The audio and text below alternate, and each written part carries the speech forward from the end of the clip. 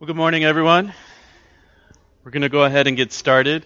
We're going to be looking at the Lord's Prayer again this week. So, Lord's Prayer Part 2. And let me pray to get us started. Our Father in heaven, we thank you for the access we have to you through our Lord Jesus Christ. We thank you that we can call upon you as Father and know that you hear us and care about us, and that you're eager to hear and answer. And so we pray today as we look at this prayer, you would continue to shape our thinking, shape our prayer life, shape our way of living by the truths contained here. We ask in Jesus' name. Amen. All right. So Lord's Prayer Part 2, before we look at some of the material, somebody reminded me last week of Martin Luther has a little booklet called A Simple Way to Pray, and the story goes that he was getting a haircut from his barber, a man named Peter, who was a Christian, and was having some trouble with his prayer life, and asked, if you've got one of the greatest theologians in the world sitting in your barber chair, hey, ask him about prayer. And so he asked Luther for some help, and so the story goes that Luther wrote this little treatise. It's very readable, very practical. I think you can find it for free online. This is a booklet with a kind of a up-to-date translation by Matthew Harrison, who's I don't know if he still is, but he was the president of the Lutheran Church Missouri Synod here in the U.S. I've seen some videos of him online. He seems like a real character. He's got, this primo mustache that's probably only second to the mustache Tom used to have. And he just seems like a real character. But great little booklet, so I recommend it. If you want to get your hands on it, you could order the booklet from Amazon, or I'm sure you can find it online for free. So Luther just talks about how he goes about kind of preparing for prayer and praying, and different just kind of practical tools that he uses, and he does talk about the Lord's Prayer and how he uses it. So and it's Luther, so there's funny things that he says in there, and it's a good read. So check that out if you're able. So we're going to be looking at the Lord's Prayer again. Last week we only looked at the address, Our Father in Heaven.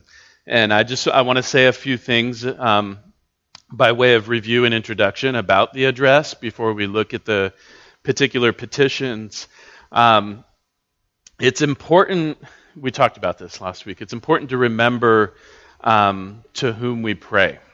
And Luther talks about this in his booklet, like not just rushing in with all of our requests, although at times the circumstances demand that. It's just a immediate need. Fine, but in general, to spend some time remembering that the God to whom we're praying is not just some far off, distant deity out in the clouds somewhere or outer space. He is our Father in heaven.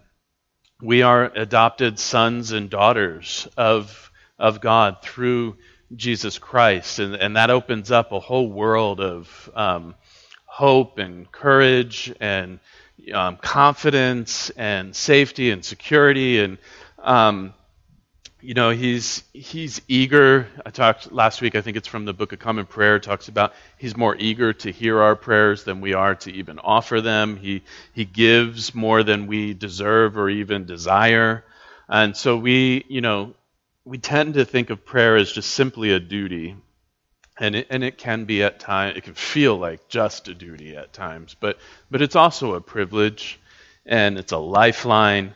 And just this idea of relating to God as He's our Father, I'm a son or a daughter of my Father in heaven. It's not just Jesus who emphasizes this. Paul emphasizes this. We'll get there in our Romans series eventually, but Romans chapter 8, Paul says, verse 15, you did not receive the spirit of slavery to fall back into fear, but you received the spirit of adoption as sons, by whom we cry, Abba, Father. And you know there that when he says sons, he's talking about that legal system in the Roman world of adoption where a son, a person, could become the legal heir of a wealthy person. And all men and women, Christians, are adopted sons. And he says, the Holy Spirit who's been given to us, he even characterizes him as the Spirit of adoption. That a big part of the Holy Spirit's ministry is to help us better grasp our status, our standing as God's children. He says the Spirit helps us cry, Abba, Father. Abba being the Aramaic word for father. There's different ways it could be translated. And, Jesus spoke Aramaic. So when he taught his disciples to pray, our Father in heaven, Abba is probably the word that he used. So even the Holy Spirit helps us relate to God as Father, to know him as Father. Paul goes on to say the Spirit himself bears witness with our spirit that we are children of God. So again, that the ministry of the Spirit testifying to us, assuring us that we are God's children. There's some complementary truths in the address. I won't dwell on this. I'll just point them out. We say, Our Father in heaven, and it brings together some complementary truths. It brings together intimacy and awe. So the father side, the family relationship, the affection, the access, the privilege, but then in heaven signals this, he's this exalted God.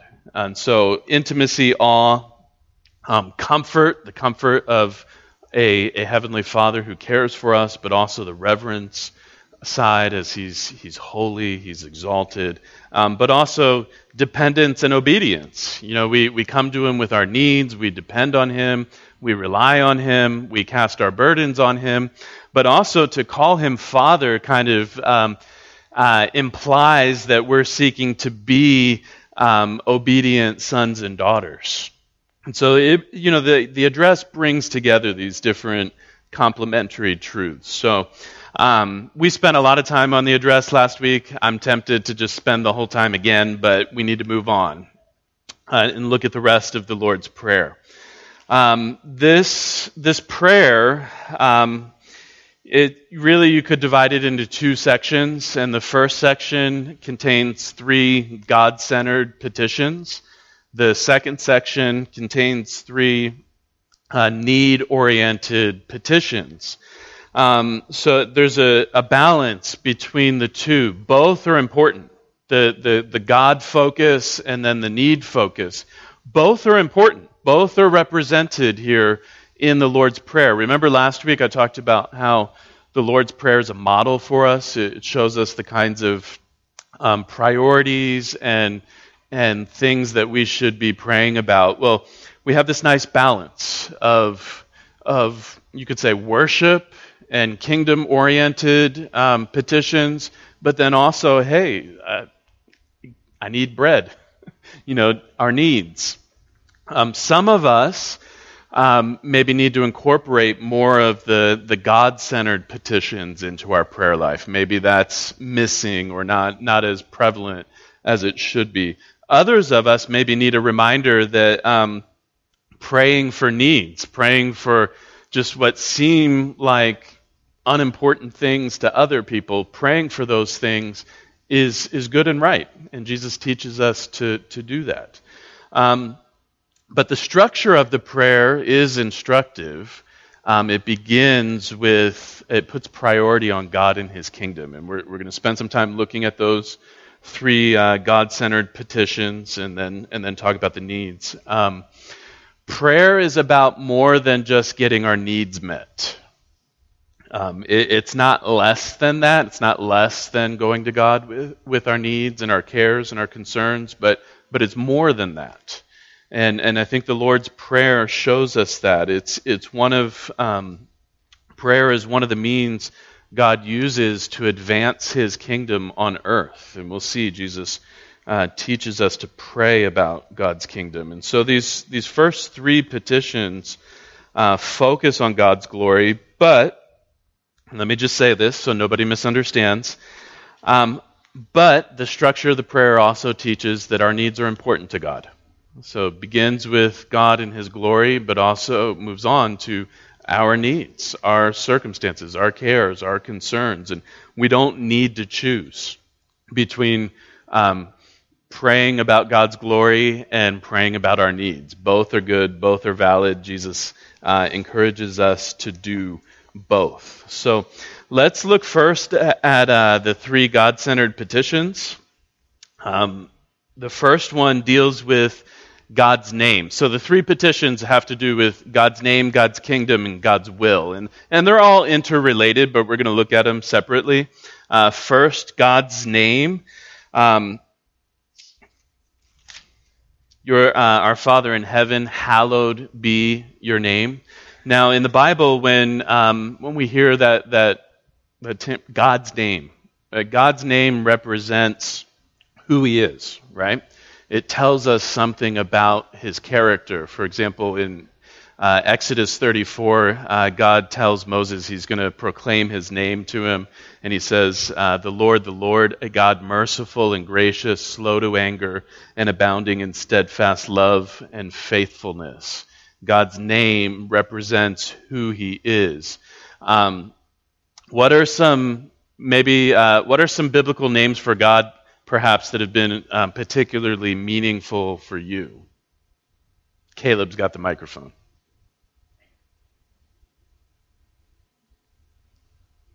I've got a long list, but I want to see what comes to mind for you.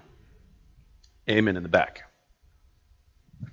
The big one is I am. I am. I am, and then whatever it is that comes after that, He is for you. Everything. Great. Maybe one or two more. Pat's got something. Just all His hyphenated names. So, especially like Jehovah Tzidkenu, which is the Lord our righteousness. Mm-hmm. Jehovah Jireh, like Patty said, all the hyphenated names that give us sort of additional depth into who He is. Yeah, there's a lot of them there. All right. Elohim, meaning mighty one, powerful one. Jehovah Jireh, the God who provides. He's our shepherd. He's our peace. He's our righteousness. He's our rock. He's our refuge. There's a lot. There's a lot of names there. The Bible's a big book. God's name represents who He is. And Jesus teaches us to pray that God's name would be hallowed. Now, when's the last time you used that word? I in recent history have only used it when talking about the Lord's Prayer. I guess maybe we mention it if we talk about Halloween,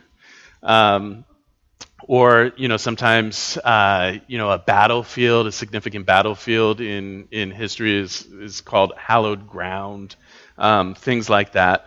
It means to honor as holy, to treat something as holy, to revere. And so, our Father in heaven, hallowed be your name. We're saying, may your name be reverenced, may it be honored, may it be treated as holy. May your name be praised, adored, and so on. And so, suggestions here. We want to, make this practical. Spend some time in your prayers worshiping God. Before rushing into the needs, unless it's like, some emergency need that needs to be prayed about immediately. Spend some time worshiping and adoring your Father in heaven, maybe recalling some of these names that Scripture uses for Him. One, because He's worthy of your worship. He's worthy of being praised. He's worthy of being honored. Two, because it will help you in your prayers to remember, hey, this God is my rock. I can depend on Him. This God is, whatever the name might be. Ask God to impress on you the truth of who He is, so that you yourself would worship, love, and adore Him more fully. at the heart level, not just in words, but also in our lives. Luther, when he talks about the Lord's Prayer, says, God has put his name on each and every Christian in our baptism. We're baptized in the name of the Father, Son, and Holy Spirit. God puts his name on us. We talk a lot about how we're created in the image of God. We're image bearers. We're also name bearers as Christians. And so we bear God's name out into the world. And so praying, Our Father in heaven, hallowed be your name, part of what we're praying is, make me a good representation of your name in this world. That praying that we'd bring honor and glory to him in the world. Praying Our Father in heaven, hallowed be your name would also include, praying that our Christian brothers and sisters would worship, love, and adore our Father in heaven. That people outside of our church would come to love and worship and adore our Father in heaven. So Jesus teaches us to begin with our Father's name. Then we move on to God's kingdom. Our Father in heaven, hallowed be your name, your kingdom come. Now, let's take a moment to think about God's kingdom, what that is. In short, God's kingdom is his royal reign over the world, his royal, gracious rule over the world he created. I'm not going to go into a bunch of depth here, but just for a moment. God has always been the sovereign king of the world. So that's part of what it means for him to be creator. He brought everything into existence. He owns it. He's sovereign over it, rules over it. He's always been king in that sense. But he created human beings to be his vice regents on earth. Part of, we read in Genesis, God gives the command to Adam and Eve to exercise dominion over the world, to be wise and good stewards, vice regents over his world. And the story. Adam and Eve chose to be their own masters, not to submit to the King of heaven, but to be their own masters. And so now humanity is in a state of rebellion against God's kingship, against his rule. And the story of the Bible is the story of God reestablishing his rule in this world through Jesus Christ. And so when we pray about God's kingdom, we're talking about that reality of God reestablishing through Christ and then through his people his rule and reign on earth. And God's kingdom, it's characterized by, you could use this Hebrew word, shalom, which, usually in English we translate it as peace, which is a part of the idea, but just like a small part of the idea. It's peace in the fullest sense. The world as it was supposed to be. We know from Scripture what it was supposed to be. And we know from the end of Scripture, the end of the book of Revelation, what it will be. A state of profound wholeness, well-being, flourishing, creation flourishing, humanity flourishing, justice, righteousness, love, peace. This is God's kingdom, and it's both present already and still to come, right? It's present already and yet still future. The theological jargon, already, not yet. The kingdom has come through Jesus and his gospel. Jesus said to the people listening to him, the kingdom is in your midst. The king came. And so the kingdom has come through his gospel, but it's still coming. It's still coming as people embrace the gospel and come under the rule and reign of Jesus Christ. They enter God's kingdom, and the kingdom is yet to come. We know Christ has come. That doesn't mean everything has been put back right, completely, already done. We're living in paradise, right? Did anybody here think we're living in paradise? I mean, we don't even have sun right now. How could it be paradise? Christ will come, and when he comes, the kingdom will come in fullness. That shalom idea, the way things are supposed to be, the renewed world, everything will be set right. And so that's kingdom, big idea in Scripture. What does it mean for our prayer life? What do we mean when we say, "Your kingdom come"? Well, couple things. Ultimately we're praying for the arrival of that consummated kingdom, that day when Christ comes and makes everything new. The world is set right.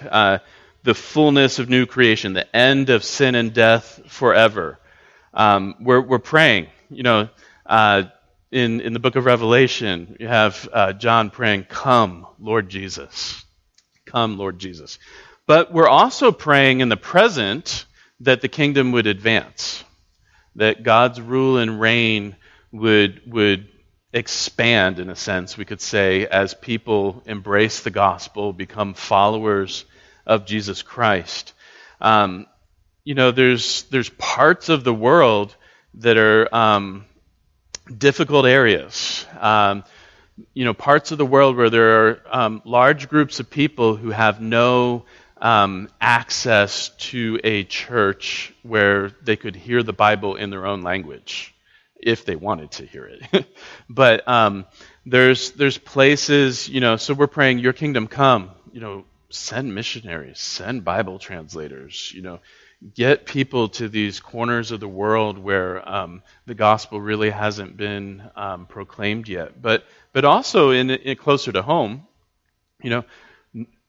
we're praying for new churches to be planted in San Diego County. I don't remember. I haven't looked at the numbers lately, like what the population is for San Diego County. It's over 3 million, right? And I don't know how many churches are here. There's a lot, but there's not nearly enough. Your kingdom come. Plant little embassies of your kingdom in more places here in our area. And then even not just for new churches, but gospel growth in existing churches. When we pray, your kingdom come, in part what we're praying is, may your kingdom come more and more in my life. May I live more and more as a subject of King Jesus, as a citizen of his kingdom. We talked about God's name represents who he is. My name, Ryan, does anybody know what it means? What's that? No, it doesn't mean bird watcher. Although I saw Elise at Kit Carson Park on Friday, and she was feeding the ducks. So she likes birds too. The name Ryan means little king. Not king, little king, but that can be often how I view myself. I'm a little king of my little kingdom. And I want others to serve my desires, serve my interests, and praying your kingdom come is saying, go to battle against this kingdom of self that rages inside of me. Just put it to death. Bring about kingdom fruit in my life, the fruit of the Spirit, love, joy, peace, patience, kindness, gentleness, self-control, etc. Shape me by kingdom values, serving versus oppressing, loving the marginalized and the ignored. Jesus comes as the embodiment of the kingdom, and we see these things in him. So to pray your kingdom come is quite a big petition. It embraces the world, but it also gets down into our hearts. And J.I. Packer says this about this petition. He says, "To pray thy kingdom come is searching and demanding, for one must be ready to add, and start with me.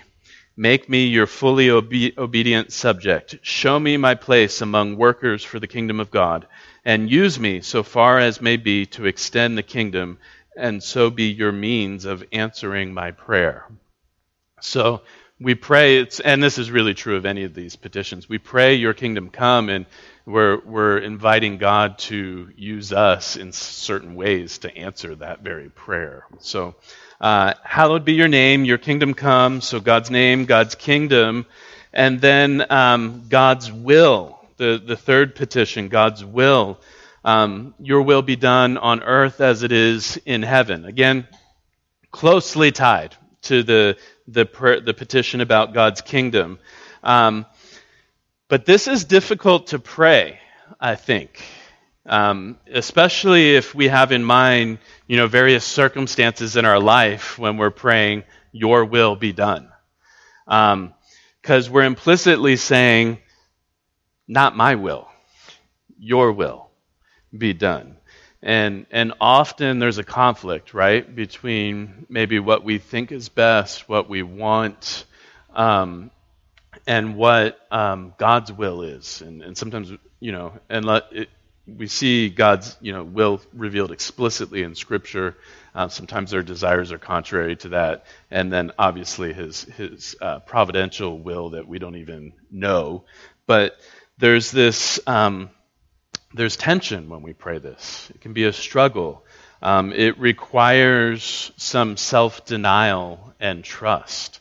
And by self-denial, I don't mean denial of our personhood, but saying no to sinful desires, saying no to selfish wants and plans and purposes, and trusting ourselves to a God who is all-wise, all-powerful, but doesn't always make clear to us what exactly is going to happen, how it's all going to work out. In some ways, we find ourselves like Jesus in Gethsemane, right? If you come into the Finding Jesus in the Storm meeting later, we're going to talk about Jesus in Gethsemane. He's there and he's contemplating what's about to happen at the cross, the pain and suffering, the spiritual anguish that will result, the God-forsakenness, because he's acting as the sin bearer. And Jesus has to pray, not my will, but your will be done. Now, that's not to say Jesus had some sinful will that he wanted done.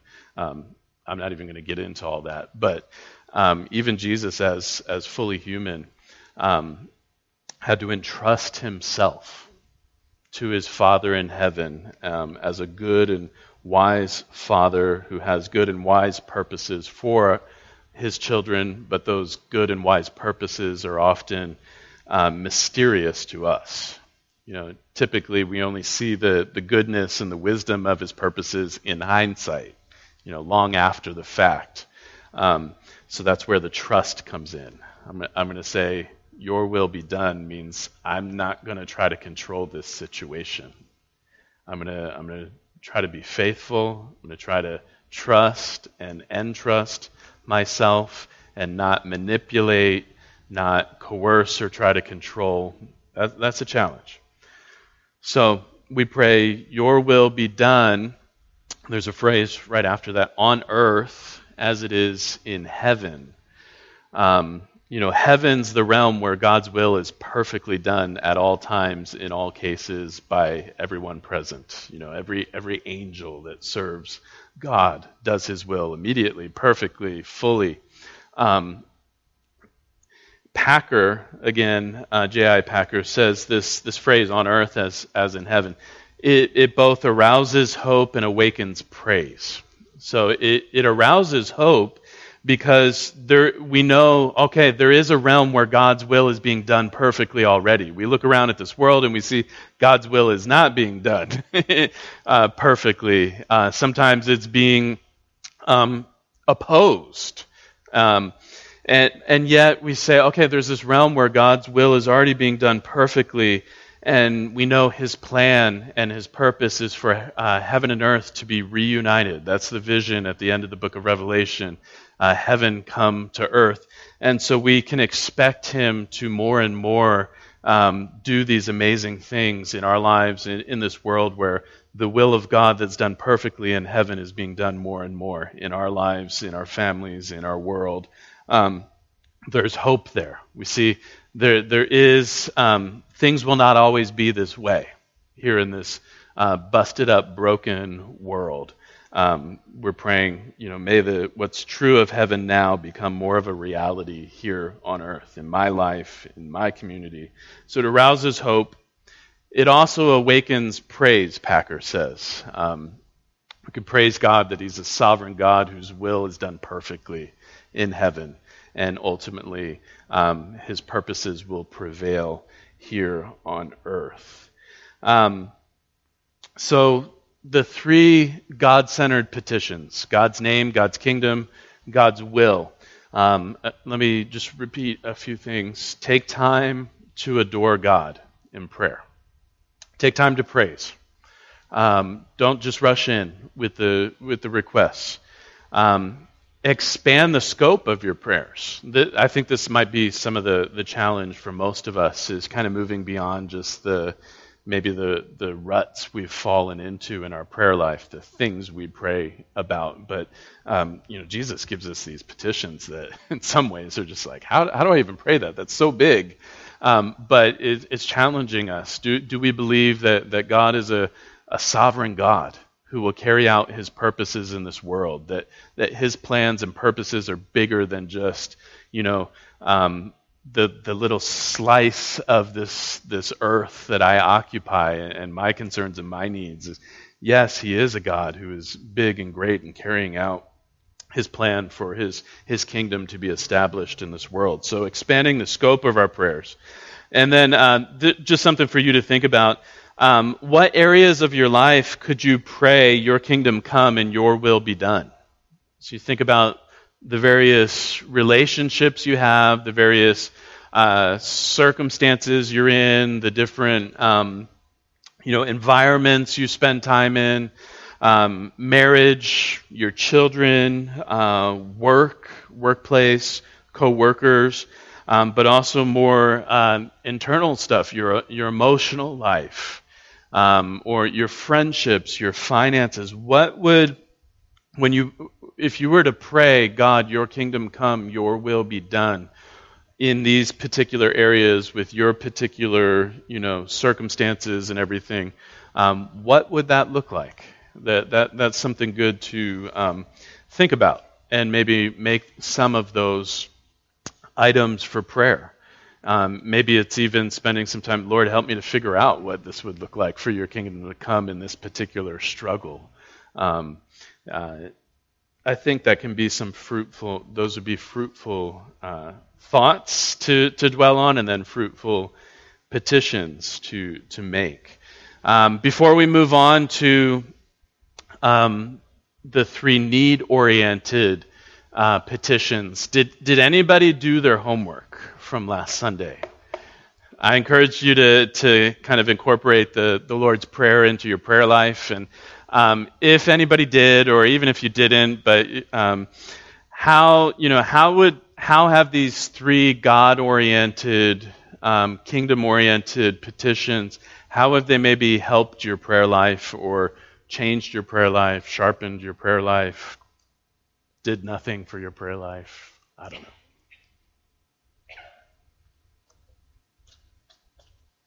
I'll share. I found that, so I gave you the homework, so I had to try to do the homework as well. I found it really tough this week, actually, the three God-centered petitions. Because I'm just, thoughts racing, and I've got all these things I got to do, and I really found it to be a struggle to sit down and pause and worship, adore God's name for a while before jumping into the tasks. So that tells me this is not an easy thing to do, and it takes time to become accustomed to praying like this, and to learning to bring ourselves before our Father in heaven, and just spend some time in worship, spend some time expanding the scope of my prayers. I mean, I already knew that. It just was reinforced to me this week. All right, the three need-oriented petitions. So the Lord's Prayer not only teaches us to think big thoughts about God and to make big petitions about God and his kingdom, but also teaches us to pray about our needs. and 3 petitions here for provision, pardon, and protection. I didn't make up that alliteration. I first heard it from J.I. Packer. I'm sure he heard it from some Puritan book. But it's a great way to remember those 3 petitions: provision, pardon, protection. So let's look at the first petition. Give us this day our daily bread. Our daily bread. Let me ask you a question. Does this mean we can only ask, if we are hungry, we can only ask God for bread? Not water. Not lasagna. Name your food. No. Daily bread represents basic necessities, especially in that context, first century Israel. Everyone lived on bread. It's like it's a staple food, basic necessity, basic provision in ancient Israel. Now, we move from, your name be hallowed, your kingdom come, your will be done, such big prayers, and then, God, I need bread. My stomach's growling. And some people think this isn't spiritual enough. A real Christian, a mature Christian doesn't think about these things, doesn't pray about these things. My answer would be, let's not try to be more spiritual than Jesus, okay? Jesus taught us to pray, give us our daily bread. I think he knows what he's talking about. Another question, do we need to pray this when there's a Costco right down the road? And there's going to be another Costco down the road over North County, or whatever that place is called now, Westfield, North County. Do we need to pray this when we are surrounded by abundance? I had a very close friend who spent about 10 years as a missionary in Nepal. And he was based out of the capital of Nepal, Kathmandu, and then he would spend lots of time way up in the mountains. He'd go up to Tibet and work with some people there. And Nepal's not a very wealthy country, and they don't have, the city Kathmandu is a little different because it's an urban center, but, outside of that urban context, they don't have a Vons that you walk into where there's just shelf after shelf lined with food. And he would come back and visit, and he lived with various Nepali families, and he would say that if they could step foot in the grocery store here, he thought they would just kind of lose their minds, because they work so hard to get rice, or so hard to get bread, and then we go into the grocery store and there's 5 different varieties of rice, every different style of bread you can think of, and do you want a loaf, do you want it sliced, do you want it whatever. We take for granted that we have all that we need. Most of us here in this room are not wondering, where am I going to get lunch today? Where am I going to find food for dinner this evening? I mean, we either don't need to think about it, or it's just already taken care of, or we can just wait until the last minute and go through the drive-through, whatever. We take for granted that we have all that we need. This petition reminds us that we're dependent creatures. So even though, I know that I've got food in my fridge and I'm not going to starve today, praying along these lines, give us today our daily bread, is a reminder to me that even that food in my fridge, even the food in my pantry, that was provided by God ultimately. I mean, maybe the Instacart delivery person dropped it off at my house, but ultimately it came from God. Ultimately, I depend on Him for all things. We're not self-made. We're not self-sufficient. God, when God was bringing the Israelites into the Promised Land through Moses, He warned them, Deuteronomy 8:17, "Beware lest you say in your heart, my power and the might of my hand have gotten me this wealth. So he's saying, I'm bringing you into this land that's rich and abundant, and there's even, cities that already exist that you can inhabit, and land and food and produce. And after you've been here for a while, don't think, well, I did this all myself. I put all this here. I got all this wealth. I got all this abundance. And then the Lord goes on to remind them, I led you through the wilderness 40 years. I took care of you. We can become, because of the abundance, we can delude ourselves, deceive ourselves into thinking like, I'm always going to have everything I need ready at hand, and no question, no doubt about it. So I think, just even aside from the needs we might be praying about, the fact that we're coming to God with these kinds of needs is good, healthy for us as Christian people to remember our place as creatures. Now, even though we've got all that food, think of all that has to happen for that food to get to your pantry or to get to your dining room table. There has to be farmers. There has to be farmers with land and tools and machinery and skill. There has to be favorable weather, minimal disruption from pests. The crops have to get to a market. There has to be a market. There has to be roads and trucks and drivers to get those crops to the market. There needs to be stores to sell the food. And then all the employees that work in the store, and then all their vehicles to get them to the store, and the places where they live, and then you need to have money to buy the food, and so then there has to be a government that prints the money, and there has to be paper and ink and machines, and there has to be taxpayers to fund the government, and that means they have to have jobs, and you think of all the things that have to happen to line the shelves in our grocery stores with that food. I mean, we should pray, give us our daily bread. God, make it all work out. Give the farmers a successful harvest and so forth. There's a lot going on there that we forget about because we just get the package. We just get the bread all nice and neat. And don't even have to think about it unless you make your own, and that's a little different. So praying this way is entrusting ourselves, entrusting our very existence to God.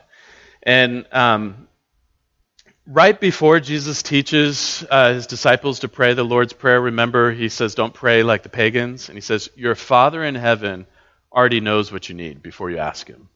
And so we remember as we pray, give us our daily bread. My Father in heaven knows my needs. I'm not telling him anything he doesn't know, but I'm entrusting myself to him. I have this loving Father in heaven who's eager to hear these things. Okay, so we pray for provision. And that could be, I need a job, I need a new vehicle.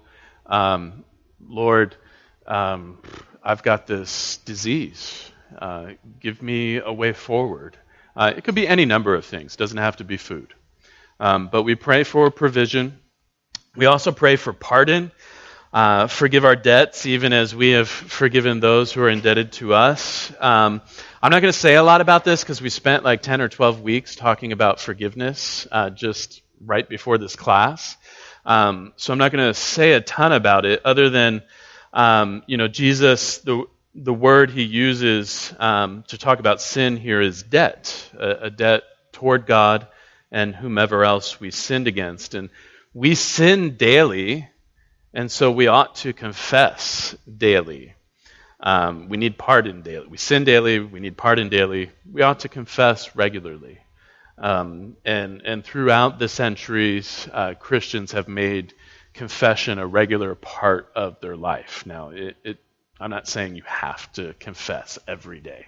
Obviously, confess when you become aware of a way in which you've sinned against God or your neighbor. But confession should be a regular part of our life as Christians. Not some kind of morbid, introspective, let me just beat myself up over things that aren't even sins because somehow God likes it when I'm in pain. Not like that. But to keep us honest, right? To keep us humble. Remember, hey, I don't got it all together. I screw up all the time. And going before God to confess my sins will remind me of that and hopefully make me more quicker to confess when I do become aware of my sins, quicker to seek forgiveness from those I sin against, and so forth. So, and then, of course, Jesus says here, forgive us our debts even as we forgive our debtors. Forgiven people extend forgiveness to others. We talked a lot about that in the forgiveness class, so I'm not going to belabor the point. But we pray for provision, we pray for pardon, and we pray for protection. Two parts to this final petition. Lead us not into temptation, but deliver us from evil, or some translations say the evil one. The translation could go either way. And it really doesn't matter which one it is. Is it evil or is it the evil one? Because behind evil is the evil one. The evil one does evil. It's all part of the same package. So lead us not into temptation. So sin, trouble, could be both. Deliver us from evil. Now, question might come up in your mind, does God tempt us? I mean, why would we pray, God, don't lead me into temptation? Does that imply that God does lead us into temptation at times? And sometimes I think as Christians we get this idea that, God's just kind of this he's got this twisted personality, and he tells us don't do that, but then he kind of dangles it in front of us to see, well, are they going to do it? And kind of makes it hard for us to obey, and because somehow he wants to get us in trouble. And it's nothing like that. The Bible clearly says God doesn't tempt anyone to sin. James 1:13, let no one say when he is tempted, I am being tempted by God, for God cannot be tempted with evil, and he himself tempts no one. Praying, God doesn't lure us with temptation. He's not a fisherman with this really great fishing lure that's just going to, catch all the fish. He doesn't toy with us like that. And this petition isn't saying that God does lead us into temptation. It's just simply a request. God, protect me from temptation. Just keep me from temptation. Keep me from giving into temptation. I think it's like what Jesus told the disciples in Gethsemane, Matthew 26:41. He tells them, watch and pray that you may not enter into temptation. So entering into temptation means not being, it doesn't mean being faced with a temptation. It means yielding to its power. Yielding to its power. So we're praying, Father in heaven, my Father in heaven, our Father in heaven, keep me from yielding to temptation's power. Strengthen, I shouldn't just say me, because we talked last week, this is a family prayer. Keep us from yielding to temptation's power. Strengthen us to endure. And then the second part of the request, deliver us from evil. Deliver us from evil. So this is the positive counterpart. Don't let me give in to that. And then on the flip side, deliver me from it. Again, I pointed out the word there could mean evil one, the devil. Could just simply be evil, no real difference either way. We're surrounded by evil, right? I mean, there's evil in our own hearts. There's evil in the world around us. There's the devil and his evil army that prowl around seeking to devour us, Peter says in 1 Peter 5. We are praying for protection, preservation, and strength. Who prays this kind of prayer?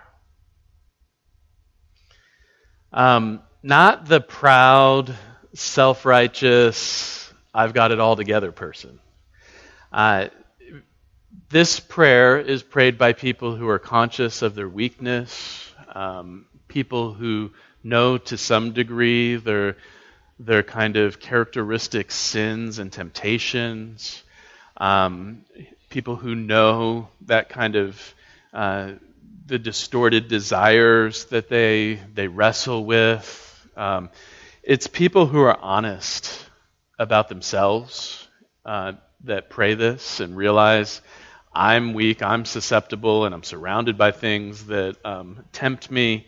And Jesus teaches us to be those kinds of people. People who are honest about themselves, realistic about themselves, aware of their own tendencies, aware of the dangers around them. And the Bible tells us that our Savior loves to help those kinds of people. Hebrews 4:15, we don't have a high priest who is unable to sympathize with our weaknesses, but one who in every respect has been tempted as we are, yet without sin. So, we're praying, lead us not into temptation, deliver us from evil. Jesus has been there. Jesus has faced temptation. Jesus has faced evil. Jesus was surrounded by evil, tempted in the same ways we are, yet without sin. He never gave in. He knows about endurance. Which is easier to do? Sign up for the marathon or finish the marathon?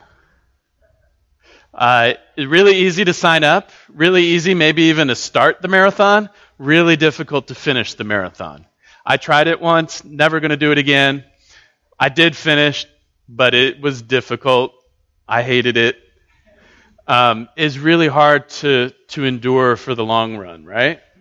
Jesus did it. We're faced with temptation. At some point we give in, and so we don't know the full force of temptation. Jesus never gave in. And so he in some ways knows about temptation better than we do because he's resisted the full force of it. And Hebrews says he can give us help in our time of need. So 3 God-centered petitions, 3 need-oriented petitions, and then traditionally there's a concluding doxology appended to the Lord's Prayer. If I've got the ESV here, it's not printed in the ESV. There's a footnote that says, some translations have it there at the end. From what we can tell, this doxology, for yours is the kingdom and the power and the glory forever, amen. From what we can tell, that wasn't original. So it's not in the best manuscripts of Matthew's gospel. From what we can tell, I should say it's not in the best manuscripts, but it is a very wonderful conclusion to the prayer. And from what we can tell, this was, the Lord's Prayer was used in worship services in the early church, and apparently this concluding doxology was added to the end, so when the congregation would recite the prayer together, they would conclude this way. Beautiful doxology, and very fitting conclusion to this prayer. And so the doxology part is, for yours is the kingdom and the power and the glory forever, amen. That word for, it's a linking word, and the connection is we ask all these things. May, hallowed be your name, your kingdom come, your will be done. Give us our daily bread, forgive our debts. Don't lead us into temptation, deliver us from evil. We ask these things because you, our Father in heaven, you alone are able to do them. Yours is the power. You, our Father in heaven, you're eager to answer our requests. You, our Father in heaven, you receive glory when we pray this way. So it's a fitting conclusion to our prayers, and especially this prayer, the Lord's Prayer. So I'm going to encourage you again to try to incorporate the Lord's Prayer into your prayer life. I mentioned last week, you can break it down into individual phrases and maybe take a phrase a day and make that kind of the filter for your prayers. Sundays could be Our Father in Heaven. And so your prayers that day relate to that. Monday, hallowed be your name, and so forth. You could just incorporate it as maybe something you recite in your prayer life. You recite it, and then you move on to some specific personal prayers. It could be an outline for how you pray in your daily prayers. So, our Father in heaven, hallowed be your name, and you kind of pray about that. Your kingdom come, and then you pray about that, and so on. Make it a part of your prayer life. I'd also encourage you, if you don't have it memorized, memorize it. I mentioned last week, my realization that growing up in a low church context where we kind of avoid, reciting things and all that I didn't really have it down. So a number of years ago, I realized I didn't really have the Lord's Prayer down, and I saw that as a loss.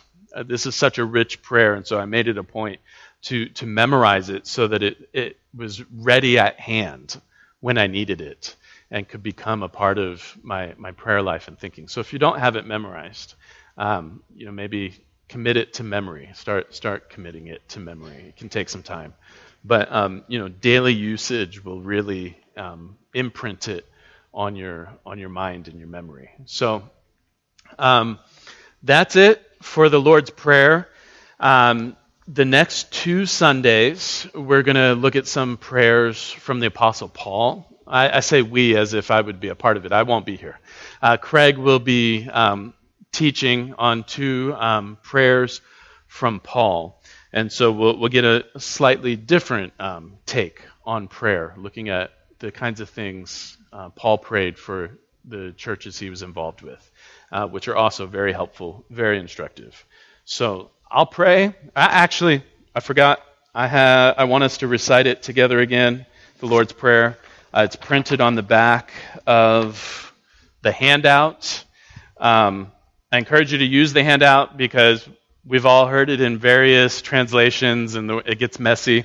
Let's just all do it the same way from the handout together. So I'll start us. Our Father in heaven, hallowed be your name. Your kingdom come, your will be done on earth as it is in heaven. Give us this day our daily bread, and forgive us our debts as we also have forgiven our debtors. And lead us not into temptation, but deliver us from evil. For yours is the kingdom and the power and the glory forever.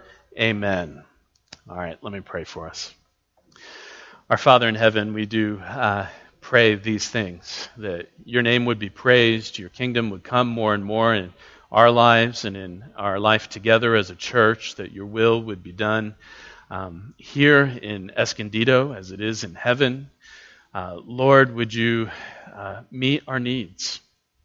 Would you forgive our sins, God? Would you protect us as we make this pilgrimage through this world surrounded by so many evils and evil residing within us, Lord? Would you protect us, deliver us, that we might be name bearers in this world, good name bearers in this world, bearing your name before a watching world. We pray in Jesus' name. Amen.